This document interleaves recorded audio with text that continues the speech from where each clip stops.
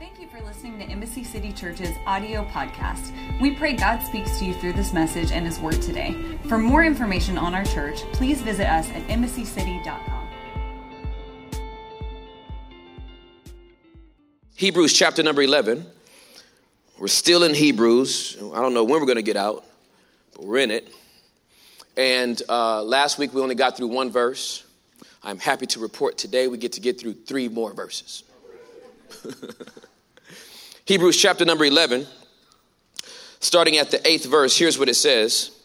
It was by faith that Abraham obeyed when God called him to leave home and go to another land that God would give him as his inheritance. He went without knowing where he was going. And even when he reached the land God promised him, he lived there by faith. For he was like a foreigner living in tents. And so did Isaac and Jacob, who inherited the same promise. Abraham was confidently looking forward to a city with eternal foundations, a city designed and built by God. So good. If you're taking notes, the title of this message is Leave, Go, Live. Leave, go, live. Would you say that with me? Leave, go, live. Again, a little bit louder. Leave, go, live. A little more time. Real loud. Leave, go, live. It's good. Bow your heads. Let's pray over the word. Holy Spirit, help us to leave, go, and live. Amen. At the very foundation of our faith walk with God, He gave us an example in a man named Abram. A man who really has no significance or importance outside of God choosing to come into a relational covenant with Him. What's amazing about the story of Abram is that God takes a man and goes into covenant with that man, gives a promise to that man that we are all recipients of today. It was not anything that he did on his own that made this happen. It started with God, it was sustained by God, and it ended with God. This was not because he was wealthy. This was not because he was smart. This was not because he had a great education. This was not because of what zip code he lived in. This was not because of any personal affluence or affluence he attained. He was a regular man living his life the best way he knew how until God decided to interrupt his life by going into a covenant with him. Let me just pause and say that I love the fact that God will interrupt me. Is there anybody else besides me that's happy that you got interrupted in your life to come into a relationship with God? What's interesting to me is that there are ingredients in Abraham's life that are at the foundation of every believer's life. There are things that Abraham did in coming into a relationship with God that every single believer must do when we come into a relationship with God. They formulate my 3 points, and we're going to go over those right now. So if you're taking notes, all my nerds take notes. Why? Nerds rule the world. I want to give you the 3 points that make up the ingredients of our faith that we found in Abraham and is found in our life as well. Point number 1, please write this down. We leave by faith. We leave by faith. Here's what it says in Genesis 12:1. The Lord had said to Abram, leave your native country, your relatives, and your father's family, and go to the land that I will show you. Let me just stop right there. This is how all faith moves start. They start with leaving. They don't start with going. You got to get the order right. They start with leaving. God has a requirement that you're going to leave something before you even start going anywhere. And let me tell you how he tells them to leave. It's disruptive. It's not casual. Hey, I want you to move from Richardson to Grand Prairie. Just want a relocation for you. No, it is absolutely, unequivocally disruptive. I want you to leave your native country. I want you to leave all your relatives, your father's family, and I want you to go to a place that you don't even know about it. Just leave, and this is what it says in verses 4-6, how he goes. So Abram departed as the Lord had instructed, and Lot went with him. Abram was 75 years old when he left Haran. Let me stop right there. This is proof positive. This goes against all of the Barna research that if somebody doesn't give their life to Christ by the time they're 20, they're a lost cause. God starts the faith movement with somebody who's 75 years old, who's supposed to be set in his ways.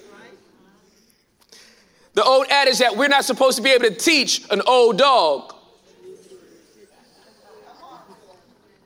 God starts with an old man and says, I'm going to start with somebody who is set in their ways, in what seemed to be the winter of their life, and I'm going to cause them to come into a relationship with me so that everybody else knows you have no excuse. I don't care how long you've been in what you've been in, you can change. I don't care how long you've been culturally ingrained into whatever family system or thinking pattern, you can change. I don't care how long you've been in a certain identity or a certain paradigm of thought, you can change. If this man who is 75 years old can change, you can change. But you don't understand, I've been like this a whole lot. I've been like this all my life. You 22. Stop yourself. Abraham changed. He took everything. Took his nephew Lot. Took his wife Sarai. All of his wealth, his livestock, and all the people he had taken into his household at Haran, and he headed for the land of Canaan. When they arrived in Canaan, Abraham traveled through the land as far as Shechem. There he set up a camp beside the oak of Moreh. At that time, the area was inhabited by Canaanites. We have to have faith to leave. And listen, it takes faith to leave. Because when you're used to familiarity, when you're used to comfort, it takes faith to move and forget everything you know culturally. Everything you know and who you know relationally, and then everything related to your identity, your father's family, and just move away. Well, who will I be? You'll find out. When? Not now. Just leave. But what if they ask me questions? Tell them you're leaving. But then they're going to ask me, where are we going? You don't know yet. You can only tell them what you know. And right now, leave. That doesn't sound like a great strategic plan. Any strategists in the room, you're strategic. You have like a year calendar. Like you plan to go to, Cozumel, Mexico, 18 months. And you're like, then we're going to save here. Then we're going to do that. We're going to live on a budget here. And then by the time we'll have this money and we're going to go to Mexico. Right? Here's God. Leave. Where are we going? I like to plan. leave. And leave everything. Not some things, everything. Change your number. Forget the identity that you've been attached to, because I'm doing something new in you. And you won't get it accomplished here. This is what happens when we come into our salvation experience. You come into a relationship with God. You give your life to Christ. Here's what he says. Leave. Leave everything that you've been accustomed to before you came into your relationship with me. Just leave. That was my testimony. I gave my life to Christ January 14 of 1996 in my parents' church, God's Way Holiness Fellowship. I'm sitting in the back of the church writing raps, kind of giggling at the people that speak in tongues, waiting for the service to be over so that my brother and my friend Stephen can pick me up so we can go down to Venice Beach, because that was our weekend. Sunday, Venice Beach. Until about 5 or 6. After that, Roscoe's or M&M's. After that, we cruised Crenshaw to about 2 a.m. Wash, rinse, repeat. That's what we did until January 14th of 1996. January 14th of 1996, the Holy Spirit tells me I'm a sinner. There is no condemnation in the statement. It's a matter of fact. The same way this shirt just says, Yah, and all of y'all trying to figure out, what does it mean? Your shirt just says, Yah. What is that about? He just said, you're a sinner. And it was the first time I realized that I had, that I didn't have a relationship with God. And I could feel the disconnection. And I just began to weep. I wept all the way through praise and worship. And I knew that I was going to have to wait till the altar call to give my life to Christ. And I couldn't wait. So we had testimony service in our church. Anybody know about testimony service? Okay, some people know. We had testimony service in our church at the time. My daddy was up officiating, facilitating the testimony service, and I stood up during testimony service. There was 5 people in front of me. They probably weren't, but they felt very long-winded to me. And I'm all the way in the back, and I'm sitting there. And have you ever seen the old cartoons where it's an angel on one side and a demon on another, a little devil on the other side, and they're both in your ear? I didn't have an angel or a demon. I just had 2 demons. There was no angels nowhere. It was just 2 demons. Don't do this today. You don't want to do this today. You're not ready to give all this up. You're not ready to change. You don't want to do this today. And I just kept standing. And finally, my dad looked in the back and he said, I think Tim has something to say, which was a shock because I never played church. My parents on the front row, they can tell you, I never tried to act like I was something I wasn't. And so I'm standing there and my dad says, I think Tim has something to say. And I didn't know what to say, so I just said, I give up. And everybody was like, okay, I'm not sure that's a testimony, but give up what? And I said, I have to get saved right now. And everybody just started rejoicing. I started crying. My mama let out the biggest hallelujah of all time. Hallelujah! My mother has 2 surgically repaired knees as a direct result of praying on them. A lot of that was for me. And I gave my life to Christ that day. I came down. I gave my life to him. And like clockwork, as soon as the service was over, my brother and Stephen came to pick me up to go to Venice Beach. I walked in, they walked in, and I was like, hey, man, how you doing? And my brother and I, we're 17 months apart. And so we're very, very close. And so he looked at me, and after he gave me a hug, he looked at my eyes. He was like, oh, man.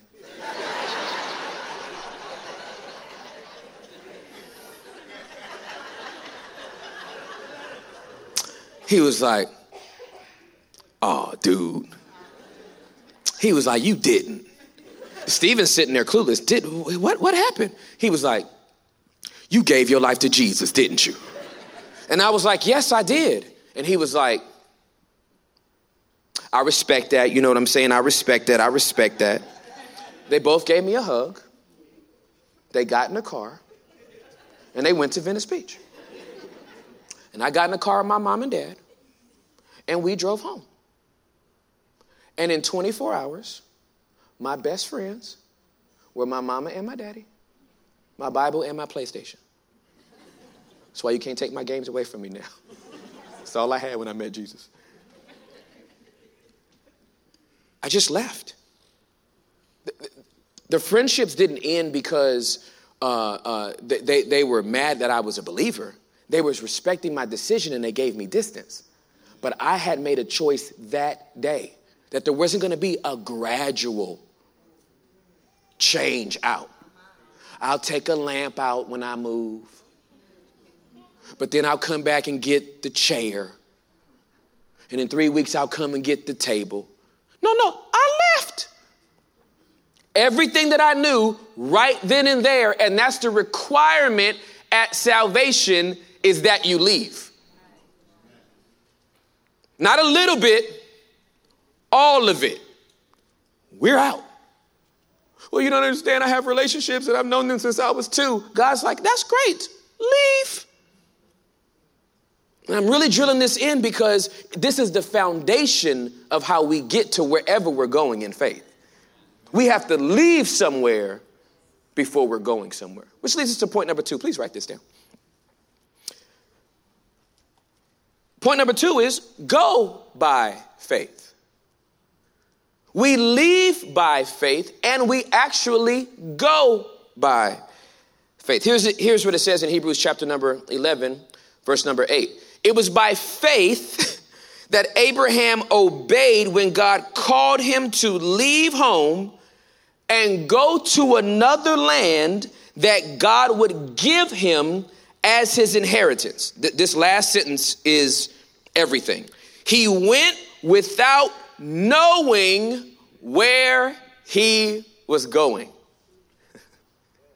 Here's the line I want you to write down. God requires me to go to what I don't know. That's why it's a faith move. Because you're actually going somewhere that you don't even know about. Most people don't call that going. Most people call that lost.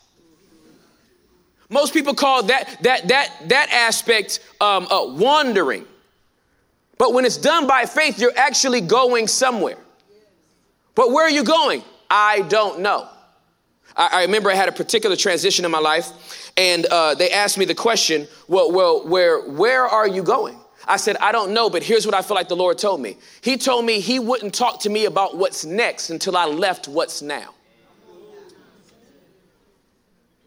You need to write that statement down. God will not talk to me about what's next until I leave what's now. Abraham wasn't going until he was done leaving.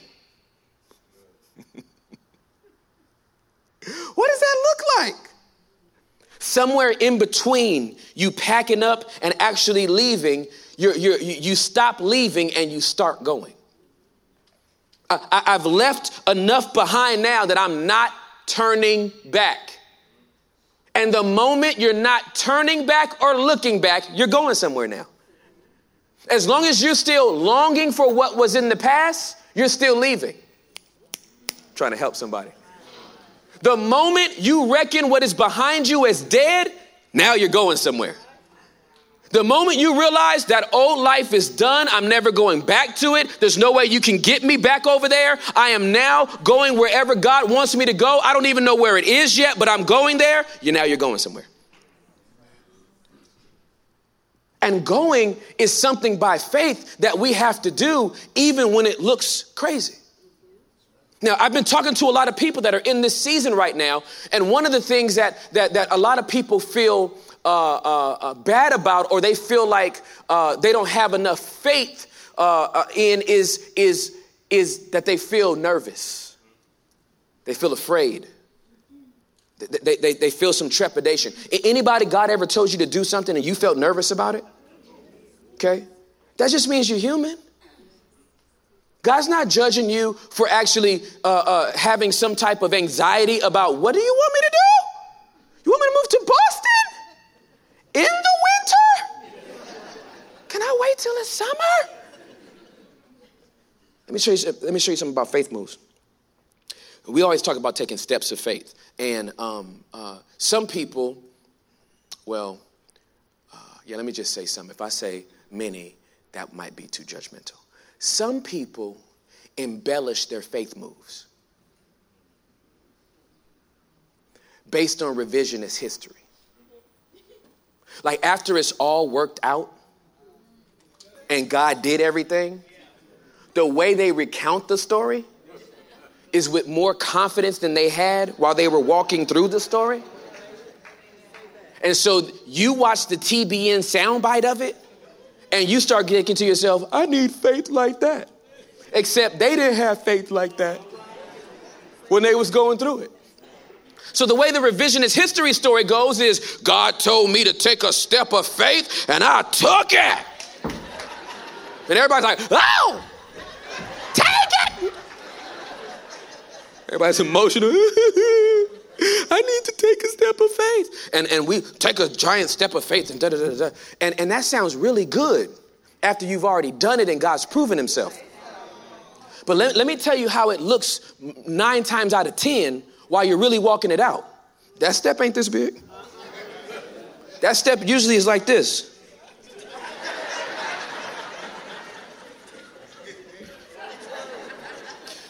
Now, I want you to think about heaven as like a drone camera looking down on people taking steps of faith, okay? God all the way up here, looking all the way down here. And one person takes their step of faith like this, right? And we celebrate that. Oh, that was such a giant step. And then somebody else took their faith step like this. From heaven's perspective, both of y'all just took a step. Listen, God is not measuring the stride of the step. He is measuring the obedience of your step. And whether you take a large step or a baby step, it is a step. I remember when my child took their first step, there was a party in our house. His second step, he fell. But the party was over the first step. Baby steps count in the kingdom. And so God's not asking you to make this big quantum leap of a step by faith if you don't feel like that. He's asking you to be obedient to what he told you to do. The moment Abraham took one step towards God's promise, God said, I'm with you. I won't let anything come against you because you are moving in the direction that I've told you to go. You are now going somewhere. We go by faith. Where's God telling you to go? Where's God telling you to go? I don't know. That should be the answer. Good. But are you going though? Or are you still leaving? You have to leave enough behind to start going in the direction that he is telling you to go. 18 months after my salvation, I was supposed to come to Texas for 30 days. I had planned the trip because I'm a planner. And the Ross family reunion, because our entire family tree emanates from East Texas. So I had never been to a family reunion back in Texas. My dad was born and raised in Dallas. I had never been. And so I was going to come out for a month. And there was a conference going on. And I was going to attend that conference, and I was going to attend the family reunion. Then I was going to come back to California. And 2 days before I left, the Holy Spirit told me to buy a one-way ticket to Dallas. It was the first time I heard the audible voice of the Lord. And I shared it with my parents, and I said, and I went to them as pastors, not my parents. As parents, I was of age. I could make any decision I want to. They would have been fine with it. But because they were my pastors, I submitted to them that I felt like God was telling me to go to Dallas. And they looked at each other, they looked at me, and they just said, baby, we've been babysitting you for 20 years. You don't belong to us, you belong to God. And if God's telling you to go to Dallas, we don't want no curse on this house. If he's telling you to go, you need to go. And they gave me money. They raised some money for me at church, $400. They bought me a one-way Greyhound bus ticket. It wasn't glamorous. And I packed up 3 suitcases. I had $400 to my name. I got on a Greyhound bus and spent 2.5 days getting to Dallas. Somewhere in between that bus ride, I was no longer leaving California. I was going to the promise that God had for me. I did not know Embassy City was on the inside of me. I did not know that my wife was waiting on me. I did not know the covenant and the promises that God had planned for me. All I knew was he said, get on a bus and go to Dallas. Now, my revisionist history is not going to be, I got on that bus, I put on some praise and worship music, and I worshiped, and the presence of God hit that bus like a glory boat. It's revisionist history. The bus driver got saved. Everybody in every seat got saved. I ran a revival at every stop we made. Every smoke break we took. Somebody gave their life to Jesus Christ. Cancer sticks jumped out of the box. And in Jesus' name, I saw his glory from El Paso all the way through New Mexico. Don't it sound good? Don't it sound like a faith builder? That's not how it went. I got on that bus going, are you kidding me? I'm on a Greyhound bus? You want me to go where? For what? It was ridiculous. Right outside of Fort Worth, we were driving, and I was listening to some music, and you know, on those buses, this gets cramped and crowded and all this stuff. And I felt like a couple of knocks on the back of my head. So I thought somebody was in the seat behind me trying to like pull up so they can get up and go to the restroom or something. But then it was like this. And I'm like, that doesn't. So I get up and there's a guy in the seat behind me. Now I've been listening to music for like 2 hours. Nobody's been talking. This guy behind me had punched me 3 times in the back of the head.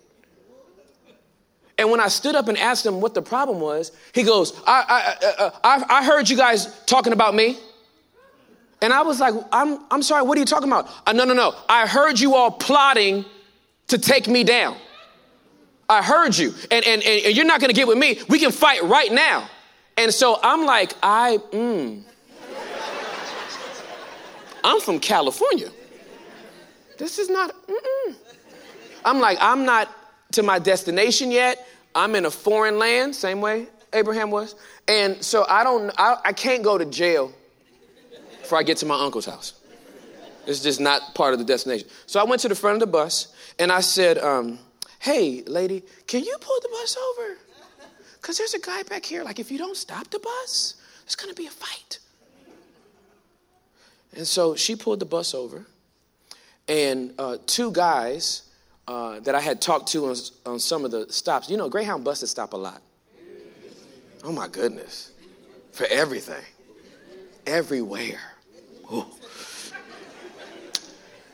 And so 2 guys that I had been talking to, they knew I was a believer or whatever. So they were like, hey, man, this guy hasn't hurt anybody. And do you want us to beat up this guy for you? I'm like, nope, not putting out hits on nobody either. I can't do that. So I got off the bus, and they isolated the man, and then the police came and took him off the bus, and actually, I think he's the one that wound up going to jail. Long story short, I get back on the bus, and the Holy Spirit said, do you know who you were talking to? I said, no. He didn't give me his name. He said, that was a spirit. And that spirit knows that I assigned you to come here. And that was his first attempt of many to come, of him testing you to see if you would turn around and go back.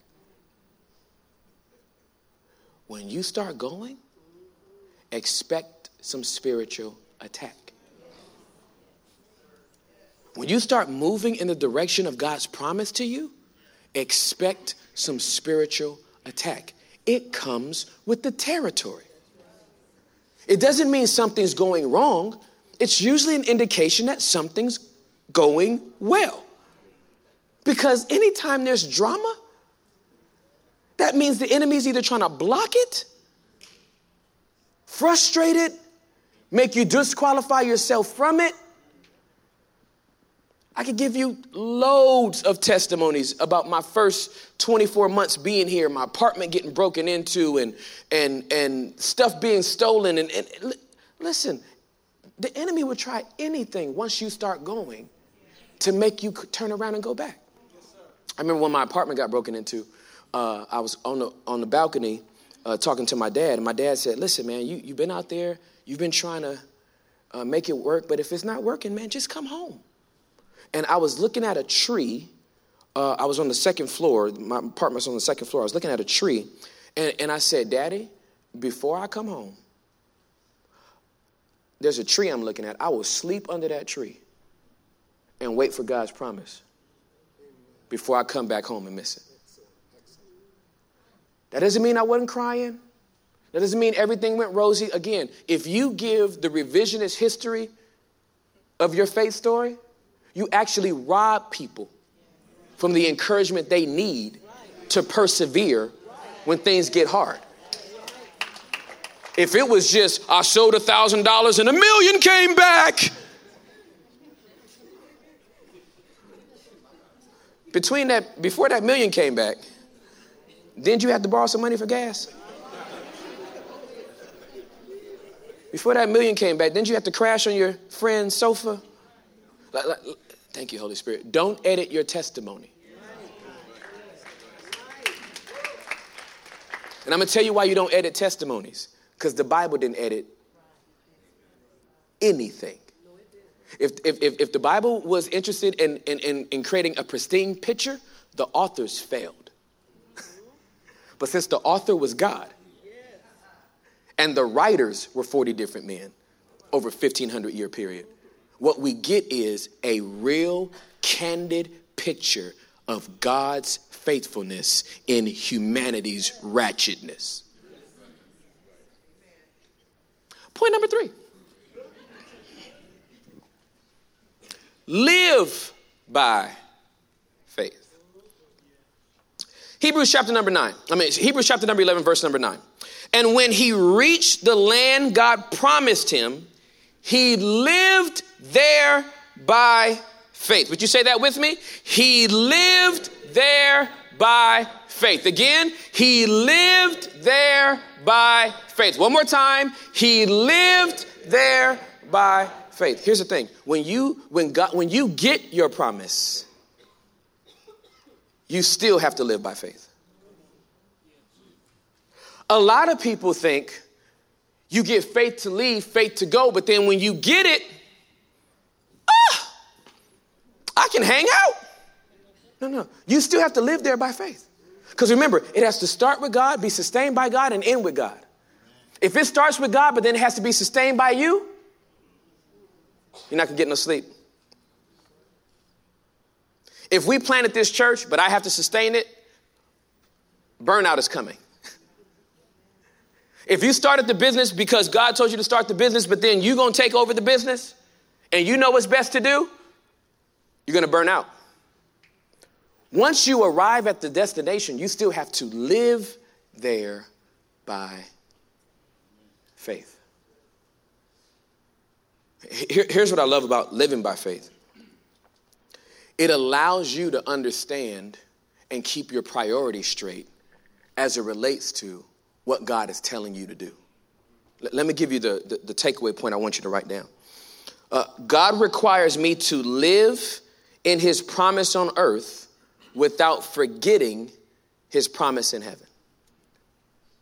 Please write that down. God requires me to live in his promise on earth without forgetting his promise in heaven. I never want to be so attached to any promise that God gives me here that I lose track of what God has promised me which is eternal life with him. All this stuff that we have could disappear today, and I will be A-okay. When I met Juliet, when we were dating, when we first got married, when I first got married to my wife, I didn't have a job for 9 months. That's depressing. We had our date nights on Fridays at Wendy's. 2 Texas double cheeseburgers, 1 order of fries between the 2 of us. What would you like to drink? Water. And we parked in the parking lot of Wendy's, and that was our date. We had Wolf Brand chili and rice, Success rice, boil in the bag. Okay, Wolf Brand chili, mixed it up, ate it. Amen. It's good. We're living by faith.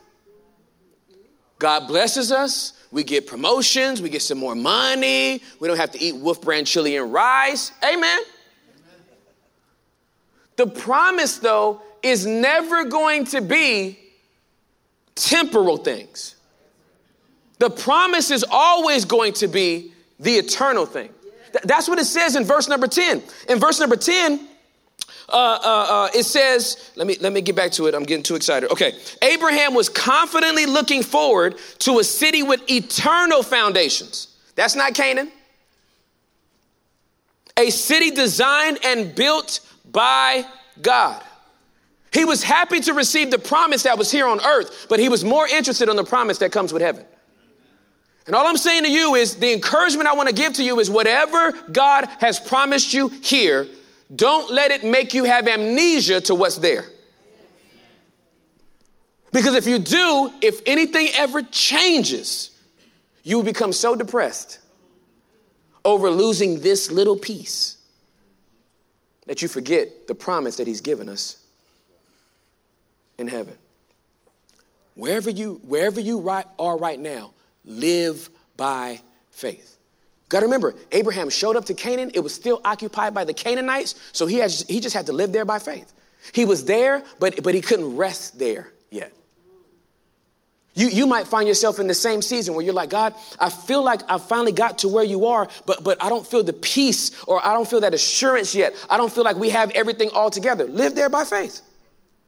I started the company, but it's a grind right now.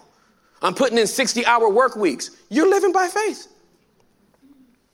I remember when I moved down here, the first place I lived was with my aunt and uncle. The second place I lived was with my 2 cousins. And they worked they worked days as nurses, and I worked nights. That was rough. Because the only place I could sleep in their 2-bedroom apartment was on the couch in the living room. And I would come home in the morning and get on the couch. And within 15 minutes of me getting on the couch, this is no lie, I can't make this up. TV clicked on. Good times, anytime you need a payment. Good time, anytime you need a friend. Good time. This was 1997. And my cousins are watching Good Times at 10 o'clock in the morning.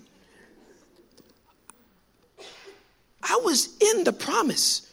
I was where God called me to be, but I was on a couch. Living by faith. I showed up to where God wanted me to be, but I was making $23,000 an hour. An hour? Well, wait a minute. That sounds like a promise. Hold on, Tim. $23,000 a year, okay? What was I doing? I was living by faith.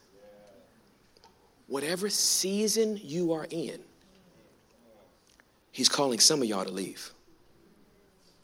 And listen, I said this to our group before we came out. Sometimes pastors and leaders teach or preach a message like this,